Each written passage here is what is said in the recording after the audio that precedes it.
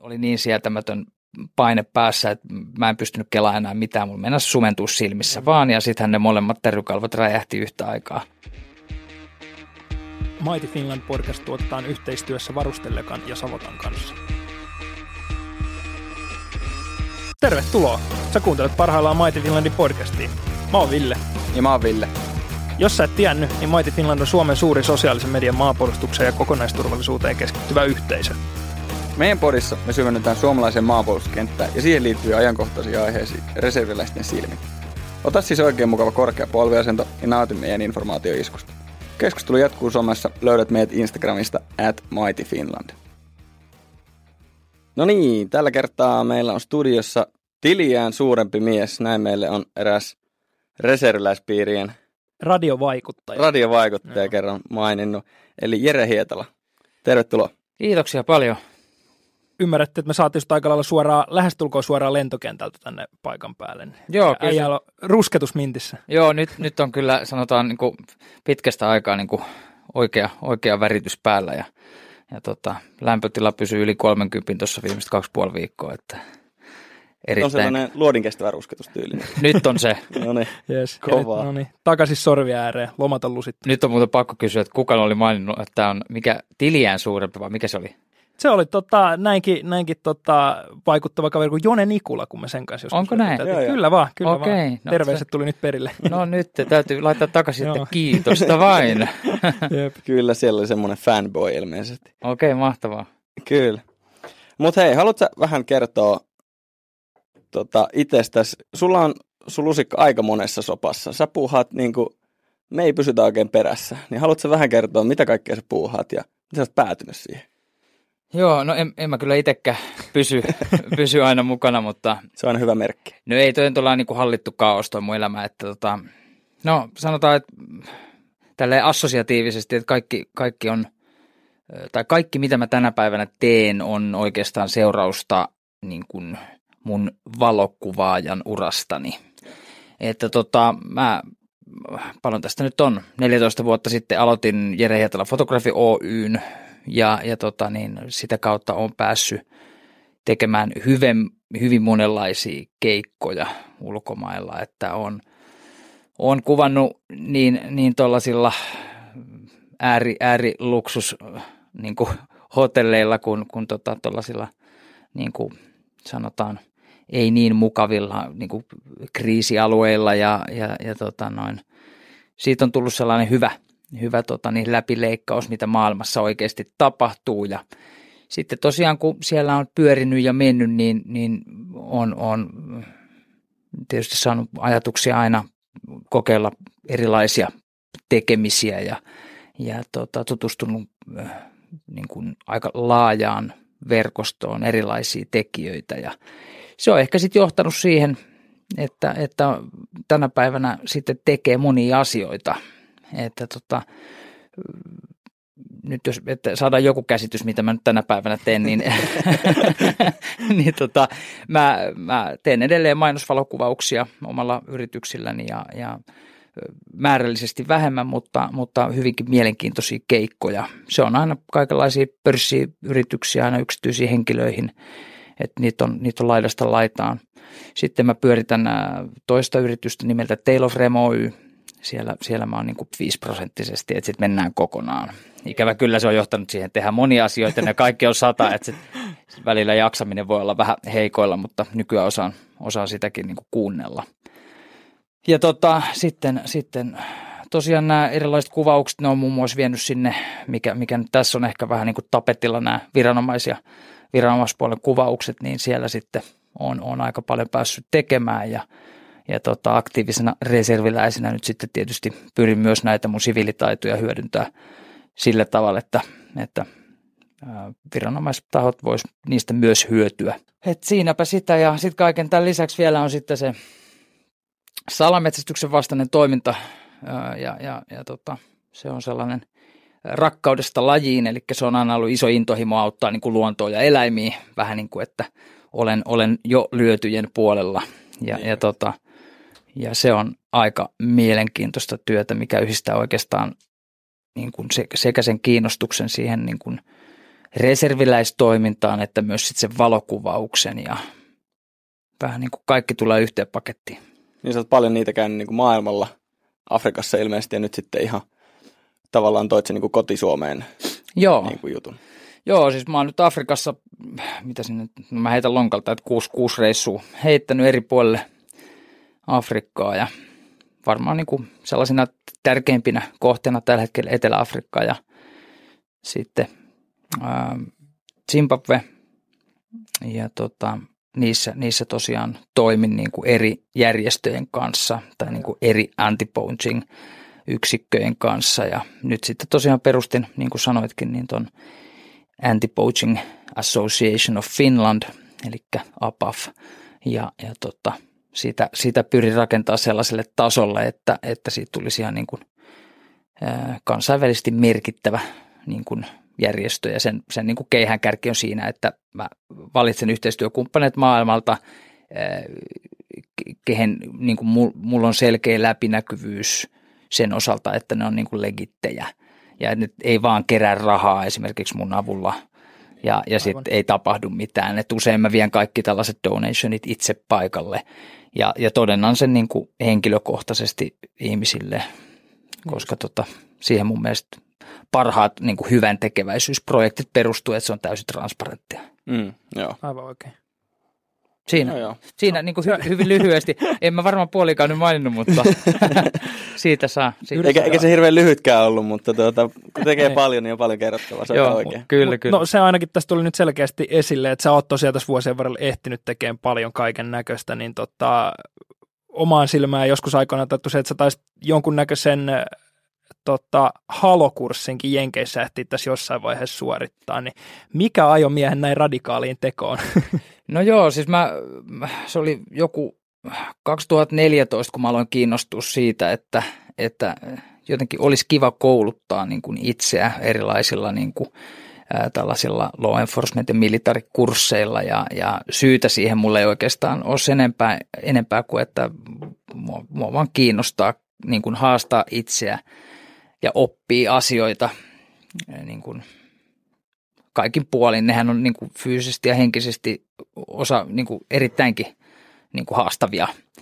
Ja mä olin sitten käynyt kaikenlaisia kursseja. Mulla oli siellä se Private Military Contractor-kurssi ja 2-3 T3C-kurssia ja ties mitä sun tätä. Ja sitten mulla oli ajatuksia, että mä halusin käydä niin kuin tämän henkilökohtaisen laskuvarjohyppy, mikä tämä on onko se Nova 25 hyppy, ja sen jälkeen saa sen niin kuin henkilökohtaisen luvan hyppiä missä tahansa soolona. Ja mä olin kerännyt hyppää sitten niin kuin ennen tätä ajatusta jo Virossa sen niin kuin hopeasiivet, eli se on 5 hyppyä 1500. Ja se oli sellainen niin kuin näitä niin kuin instructor assisted deployment, eli tällaisia, kun hyppää tulos, niin statti vedetään ulos siinä vaiheessa. Itse ei tarvitse. Pakkolaukaus, onko se nyt? No joo, se on vähän niin kuin pakkolaukaus, mutta ei se kuitenkaan, ja se tehdään korkeammalta. Niin. Mutta sama niin kuin periaate. Joo. No mutta anyway, sitten kun mulla oli se alla, niin mä kelasin, että nyt jatketaan siihen henkilökohtaiseen lupaan, mutta ennen kuin pääsin sitä edes tekemään, niin mä niin kuin näiden mun outojen internationaalien kontaktien kautta sain mahdollisuuden sitten, että saisin hypätä halohypyn tosiaan siellä Jenkeissä. Joo. Tähän voisi vielä nopeasti lisätä niille kuulijoille, jotka ei vielä tiedä, eli halolla tarkoitetaan, haluatko sä ottaa sen? Joo, eli high altitude low opening, ja sitten vielä täytyy lisätä se, että se on niinku sellainen halo O2 tai O2 halo, eli tai military free fall jumpi, eli tarkoittaa sitä, että siinä käytetään lisähappea, että mennään sellaiselle korkeudelle, että se on niinku pakko. Ja mä tosiaan hyppäsin sen, tai sinä päivänä, kun oli hyppypäivä, niin meillä oli hyvä säkä, koska meillä oli tosi hyvä keli, ja päästiin nousemaan sinne, oliko se siis 9800, about 10 kilsaa. All right. Se on korkea. Joo, että se oli 42 miinusta siellä ylhäällä. Mä muistan, kun se luukku aukesi, niin No syke oli, sitä mä en muista, mutta se oli korkealla. Ja, ja jos sen yksin hyppäisin, siinähän täytyy olla muistaakseni 200 hyppyä soolona, joten mä en saanut soolona hyppää, vaan mä olisin niin kuin masterissa kiinni. Ja mutta anyway, sieltä hypättiin 10 kilsasta alas ja 2 minuuttia 4 sekuntia oli vapaa pudotusta. Ja se on pitkä aika pudota. Meinasin just sen sanoa tuohon, että siinä ehtii miettiä yhtä sun toista varmaan. Joo, se oli erikoinen kokemus, varsinkin kun olin niin idiootti, voisi ehkä sanoa, että en ollut ehkä miettinyt sitä paineen vaihtelua siinä sitten ennakkoon. Ja siinähän kun on se maski naamalla, niin mä en päässyt avaamaan mun korvia. Kun se tuli niin iso se painevaihtelu, että mun olisi pitänyt rusauttaa ne silleen, että mä tukin nenän oikein kunnolla, että mä en niin pelkällä suulla saanut sitä. Ja siinä jossain 7,5 kilsassa niin oli niin sietämätön paine päässä, että mä en pystynyt kelaamaan enää mitään. Mulla meinasi sumentua silmissä vaan, ja sittenhän ne molemmat terrykalvot räjähti yhtä aikaa. Ja ne siis räjähti auki. Se oli, mutta sitten se helpotti saman tien. Niin mä olin just sanomassa problem solved siinä vaiheessa. Joo, ja se on itse asiassa jännä, kun mä katsoin niitä mun GoPro-matskoja, kun mulla on niinku se sietämätön kipuilme naamassa, kun näkyy silmät sieltä lasien takaa, ja heti kun ne puhkee, niin ne aukeaa, ja elämä kirkastuu. Tosi sitten alhaalla, kun selvitteli sitä päätä ja tasapainoa oli miten sattuu, ja se masteri tuli kysyäkin, että nyt näytät vähän, että oot off, että kuuluuko hyvin, ja mitä oli vastaus.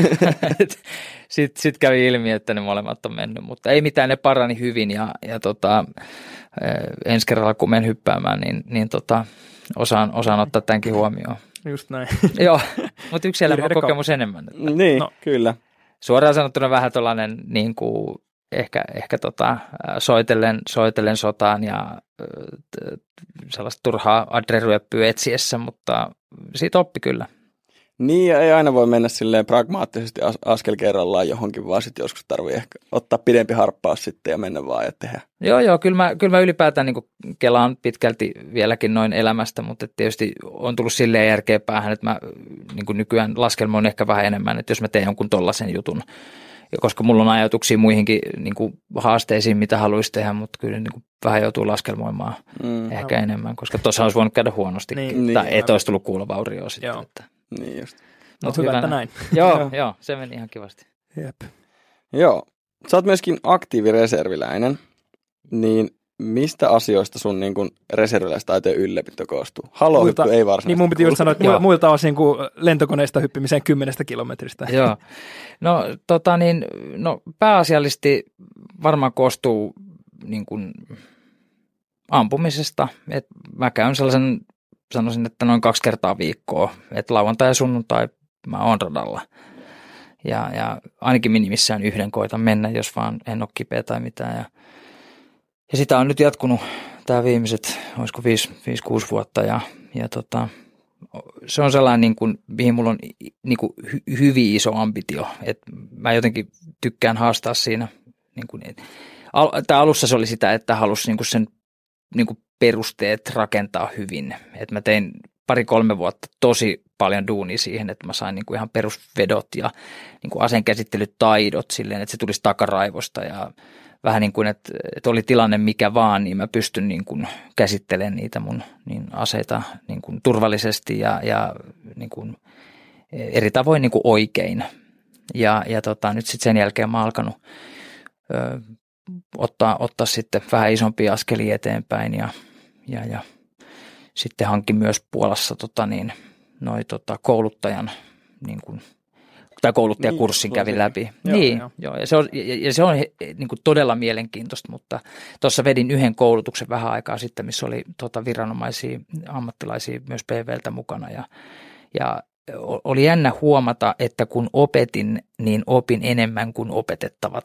Niin, joo. Se oli niin kuin tosi mielenkiintoinen juttu, että siinä tulee sellainen makea niin kuin näkökulma siihen tekemiseen, että sitä niin kuin analysoi omaa tekemistäkin ihan eri tavalla, kun sä kerrot joillekin muille, että miten tämä asia niin kuin ikään kuin voisi mennä. Niin mutta toikin on sellaista, että siellä oppi sellaista hyvää tervettä nöyryyttä kanssa siellä niin kuin heidän kanssaan keskustellessa ja kaikilla on kumminkin oli ammattitaitoa ja näin poispäin. Ja nyt toki täytyy muistaa, että munkin ampumiset on pitkälle sellaista niin kuin viranomais kautta militarityylistä, että se ei ole mitään practical puolen tekemistä, että sen takia mä pyrinkin ampumaan nimenomaan sen alan tekijöiden kanssa paljon.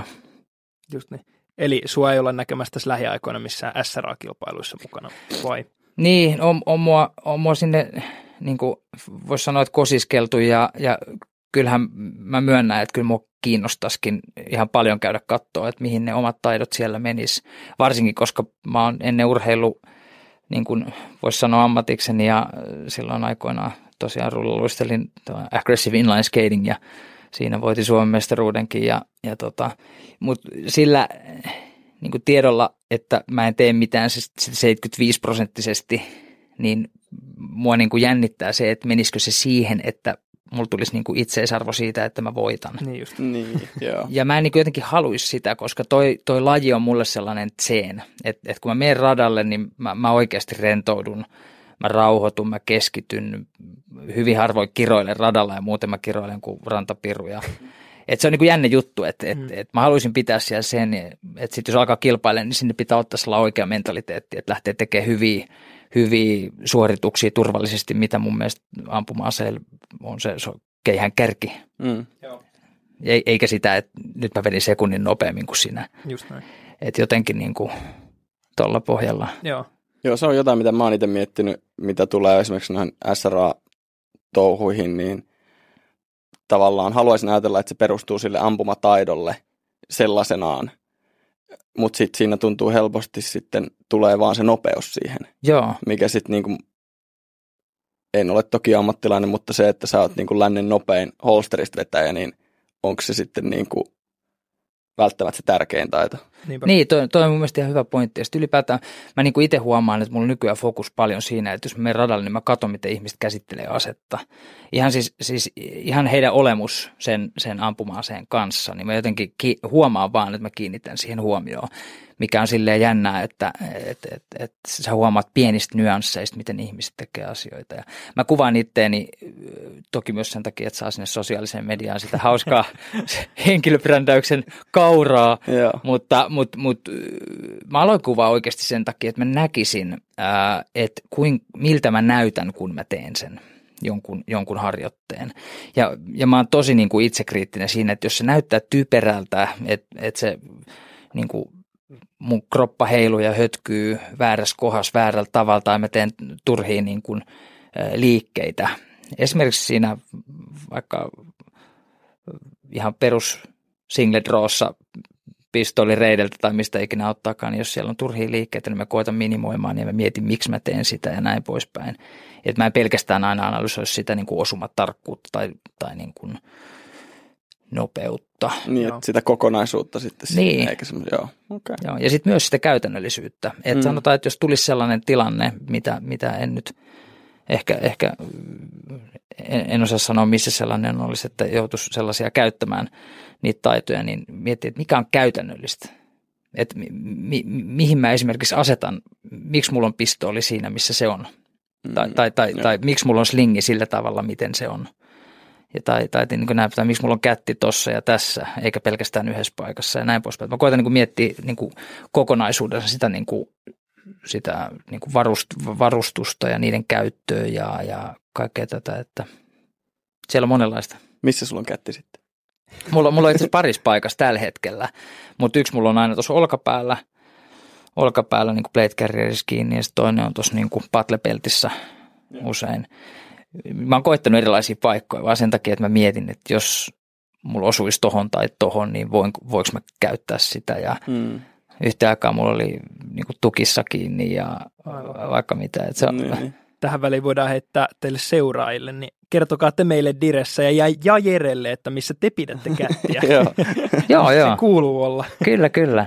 Ja tuosta on paljon niin kuin, siis niin kuin T3C-kursseilla ja muillakin näkee, että siellä on paljon mielipiteitä, että kuinka kättiä tulisi pitää.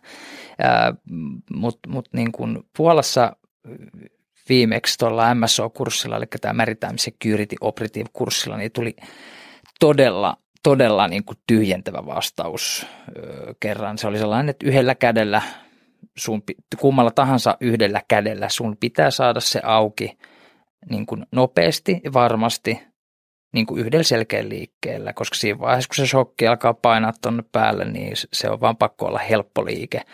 Ja sitten se pitäisikin harjoitella melkein sillä yhdellä tavalla, että sä pystyt sen tekemään. Toki jos kädet lentää irti, niin sittenhän se on vaikeaa, mutta sitten on muitakin ongelmia.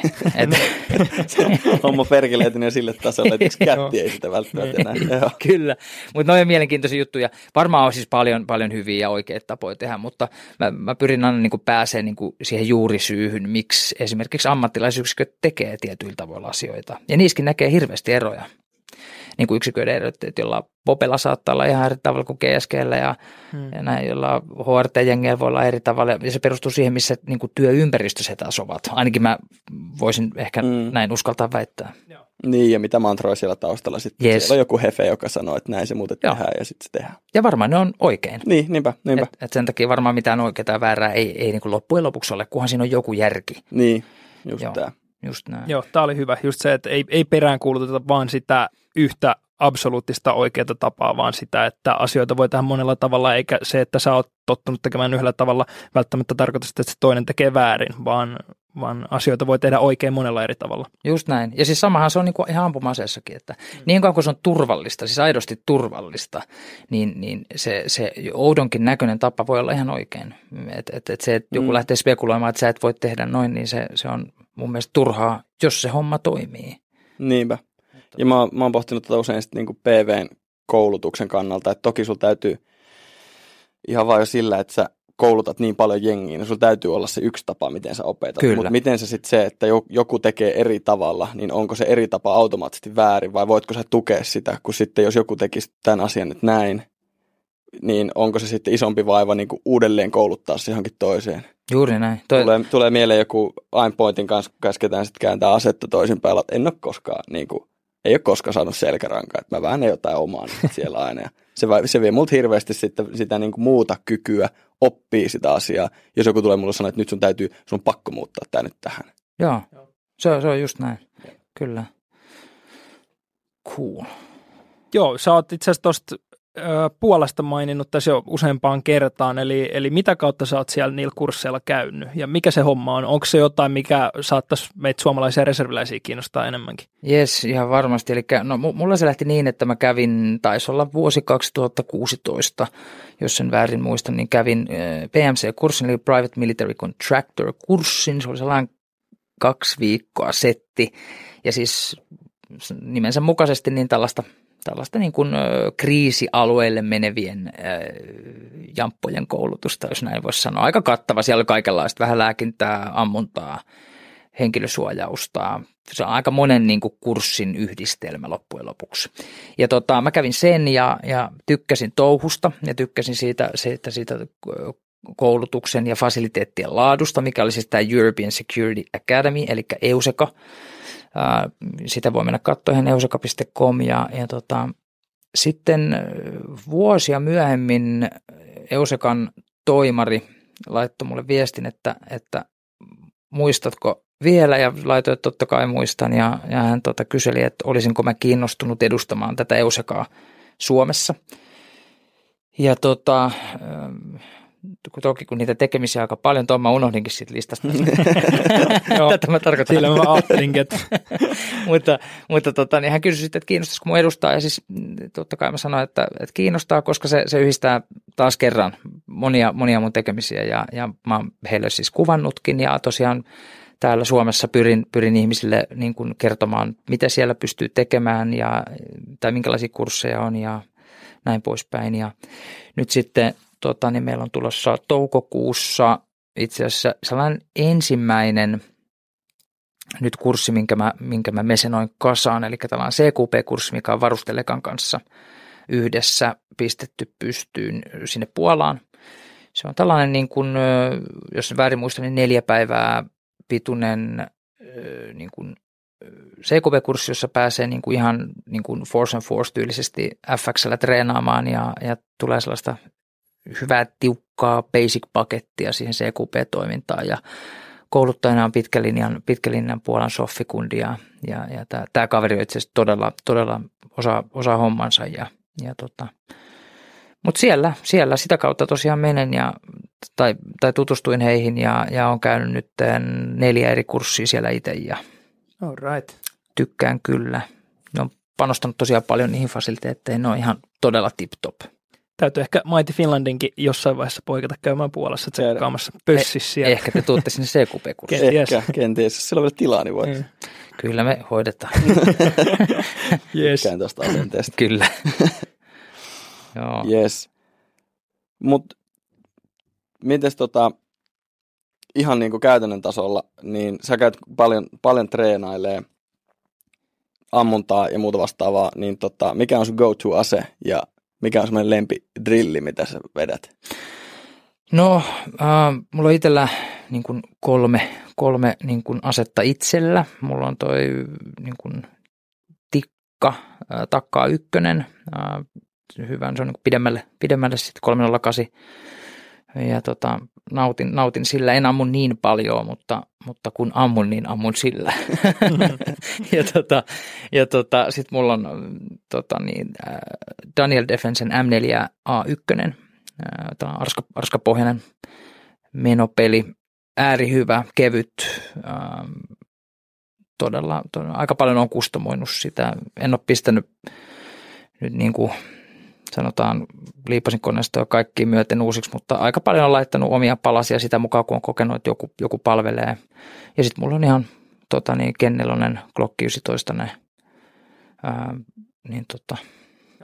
niin siinäpä se mun siinä, mutta siis tosiaan toi Arska ja Glock on mun, niin kuin, millä mä eniten ammun. Niin. Ja favorite drilli, no niitä on vähän erilaisia. Mä pyrin tekemään niin kuin aika ajoin itselleni sellaisia niin kuin qualification drillejä, niin kuin mitkä on niin kuin netistä löytyy ihan viranomaisten tekeviä tällaisia qual drillejä ja niitä mä pyrin vaihtelemaan silleen, että ne olisi mahdollisimman niin kuin laajalti testaisi niitä mun sen hetkisiä taitoja. Mutta sitten niin kuin ihan, siis mä teen aina aika perustavaa laatua olevat niin kuin kylmät pois, että välillä mä saatan vetää 100 vetoa ilman ampumatta yhtään laukausta, että mä saan sen niin kuin fiiliksen, että mun kroppa on siinä fiiliksessä, että siellä kannattaa niin kuin tänään puskea eteenpäin tai sitten, että mennäänkö sellaisella perussuoritustasolla ja sellainen funny fact, että jos musta tuntuu, että mun kroppa ei ole niin kuin ekan 10 jälkeen niin kuin moodissa, niin mä en ammu. Noniin. Et se on jotenkin, tai saatan ampua hyvin perusjuttuja, mutta mä en lähde yhtään pushaa, jos on sellainen olo, että on jossain tiloissa. Mä en tiedä, mulla tuli pari sellaista treeniä aikoina, että mä huomasin, että siinä tulee ihan turhaa sellaista niin kuin mielipahaa ja se oppimiskäyrä meni ennemminkin alaspäin, koska mun viimeinen oppimiskerta oli vaan negaa. Joo. Niin mä nykyään teen silleen, että mä pumppaan sen niin kuin negatiivisuuden alas ja teen enemmän perusjuttuja, enkä odota itseltäni edes mitään älyttömiä juttuja.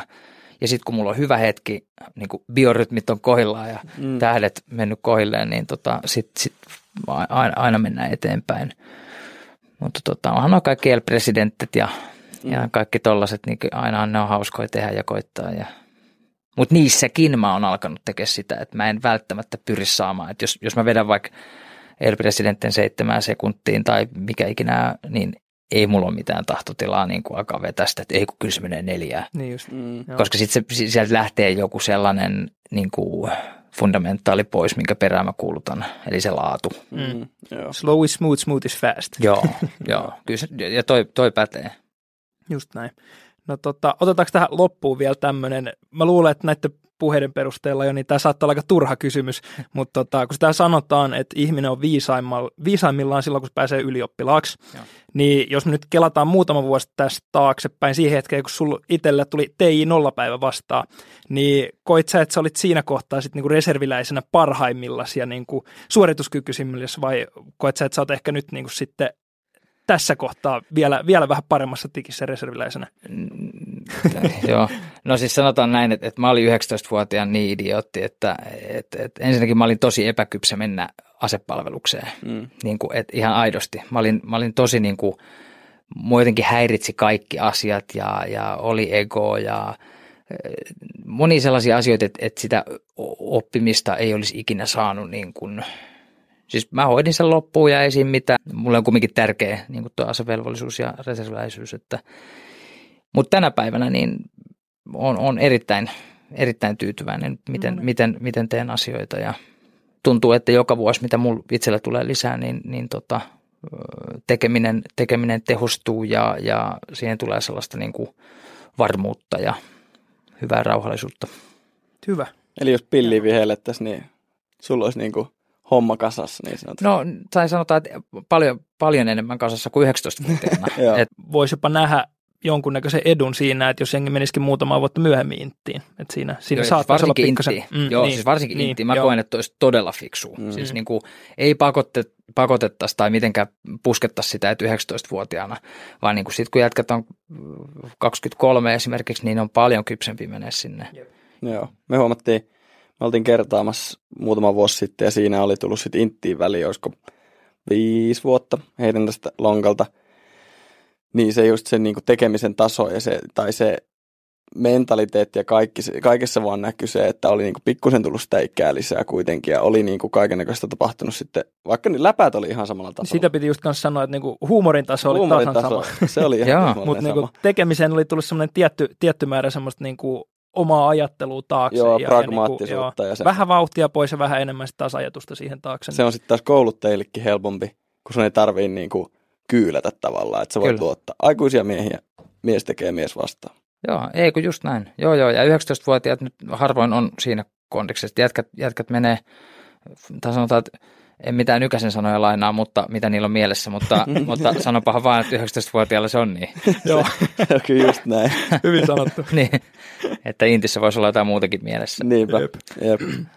Mutta kokonaisuudessaan niin koen, että on tärkeää, että kundit sinne menee tai mimmit ja kummatkin ja se on hieno paikka. Se ei mun mielestä ole ihan tuulestemmattu se lause, että intissä tulee pois miehiä. Että kyllä siinä on niin kuin mun mielestä paljon sellaista niin kuin hyvää pohjaa ja sitten täytyisi aina muistaa se, että jonkun syyn takia me ollaan tänäkin päivä itsenäisiä, että se on aikoinaan maksettu joidenkin vapaaehtoisuudella ja se, että jos sinne joutuu puoleksi vuodeksi menee niin kuin leikkimään, niin se nyt ei pitäisi olla kellekään pahdasti. Että.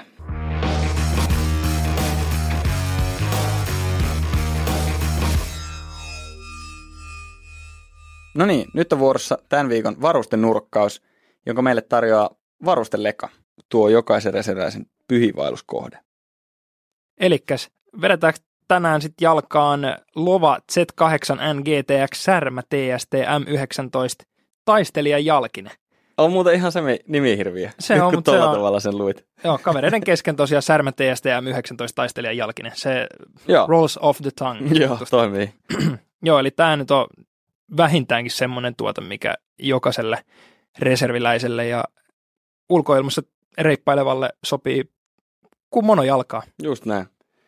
Joo, eli varsikengät, jossa on tietysti kaikki perusominaisuudet, mitä voisi toivoa, eli on Gore-Tex-kalvoa, pitää vettä siis, on kestäviä matskui, pitävä pohja ja istuu hyvin jalka, on pikanauhoitusta ja muuta vastaavaa.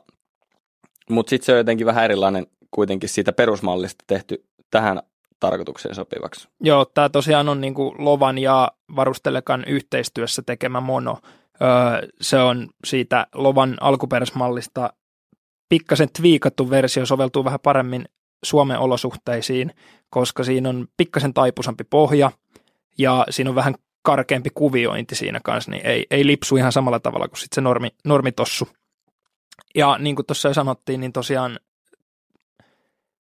varsikenkä on jokaiselle taistelijalle semmoinen hyvinkin perustavanlaatuinen varuste, ja ne kun on kondiksessa, niin viihtyy aika paljon paremmin vähän pidemmälläkin marssilla. Joo, eikä tarvitse jännittää sitten, että millaiset jakotavarna tulee esimerkiksi, tai voi heittää kun voi heittää ne himasiin jalkaan, niin vähemmän säätöä jälleen kerran. Se on just näin. Joo, mä oon näitä itse rokannut muutamissa eri harjoituksissa ja vähän kosteimmissakin olosuhteissa, ja sanotaan nyt tosiaan niin, että ne pitää todella hyvin vettä, mutta ei nämä ole mitkään kumpparit, ja kun ne on Gore-Texia, niin sitten jos oikeasti tulee kaatamalla vettä 3 päivää putkeen, ja sä rämmit sen koko ajan noin kengät jalas, niin kyllä ne jossain vaiheessa rupeaa hörppimään läpi, ja sitten niistä tosiaan kestää aika pitkään kuivuun, mutta on se silti vähemmän kettumaista kuin huonosti istuva kenkä, joka imee saman tien sen veden läpi.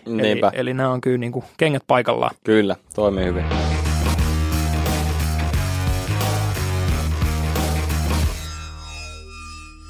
No niin, otetaan tähän kohtaan jo perinteeksi muodostunut hashtag vain intti-jutut-osio, jossa me jaetaan meidän ja meidän seuraajien meille kertomia unohtumattomia hyviä ja sitten niitä vähän myös paskempia inttimuistoja. Tän osion teille tarjoaa perinteinen suomalainen perheyritys Savotta, joka tekee retkely- ja sotilasvarusteita omien sanojensa mukaan paremmin kuin muut ja niin, että kestää. Savotan ydinosaamisalueeseen kuuluu muun muassa erilaiset kantolaitteet ja hemmetin hyvät teltat.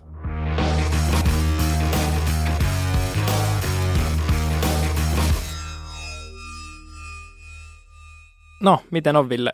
Onko sulla meille joku hauska inttimuisto jakaa? No itse asiassa, Ville, kyllä mulla on.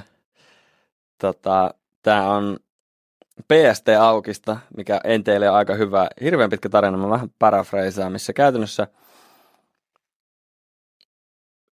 ohjuspartio on joutunut irtautumaan ja sitten tietenkin porukan lyhyimmälle on päätynyt ohjusrinkan kanto. Ja sitten siinä vaiheessa, kun irtautuu alamäkeen mennessä, niin on kompastuttu ja pyöritty hetken aikaa ja sitten päädytty selälleen siihen.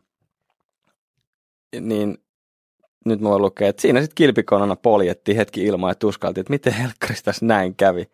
Edes käsi ei siinä tilanteessa saanut ujutettua rinkahihnojen läpi. Ja sitten kavereiden piti käytännössä tulla auttaa se taistelija ylös siitä ja nostaa ylös jaloilleen takaisin ja lähteä väistöaloille juoksemaan. Joukossa on voimaa. Just näin, mutta voi vaan niinku kuvitella, että miten oot selällä siinä ja sitten sä koetat vaan heiluttaa. Tuijottele tähti taivasta. Niinpä, että voisiko joku, hei anteeksi, voisiko jos ihan pikku jeesi vaan tähän näin. Kiitos. Oliko sulla siellä joku? Joo, mä voin täältä ottaa kans yhden. Oli muuan saapumiserä jokunen vuosi takaperin. Viimeisiä maastoruokailuita yksikön takapihalla. Been there. Legendaarista. Yep. Aamupala kyseessä, eikä toimisto AU suostunut jakamaan Karilan piirakoita, jos ei puuroakin ottanut. Eräs taistelija oli sitten jättänyt taktisesti pakin tupaan, eikä jaksanut lähteä sitä hakemaan. Ratkaisu. Taistelija laittoi hanskan käteen, teki kädestä kupin ja pyysi kippaamaan puurot siihen. Saisit myös Karilan piirakkansa. Hei. Siinä on se periaatteen mies. Kyllä. Ruokaympyrä aamulla täytyy olla puuro ja Karilan piirakkaa. Ei voisi kipata toista. Joo. No kyllä, niin kuin nälkäinen taistelija ratkaisut keksii. Niinpä. Toinen on se, että sulla on pakkipussi ja sitten sulla on se puuro siellä ja sitten sä vedät pohjanreijä ja imet sitä sieltä pussista vaan. Ai että. Noin tyytyväisenä himoa syömään ihan oikeasta kulhosta. Tässä nälkä tulee. Niinpä. Jes, kiitos taas näistä inttimuistoista. Kiitos.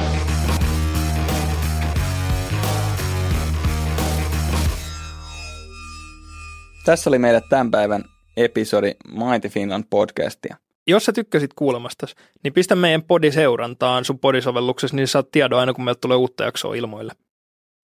Keskustelu jatkuu luonnollisesti Instagramissa nimimerkillä Mighty Finland. Ei muuta kuin taakse poistu!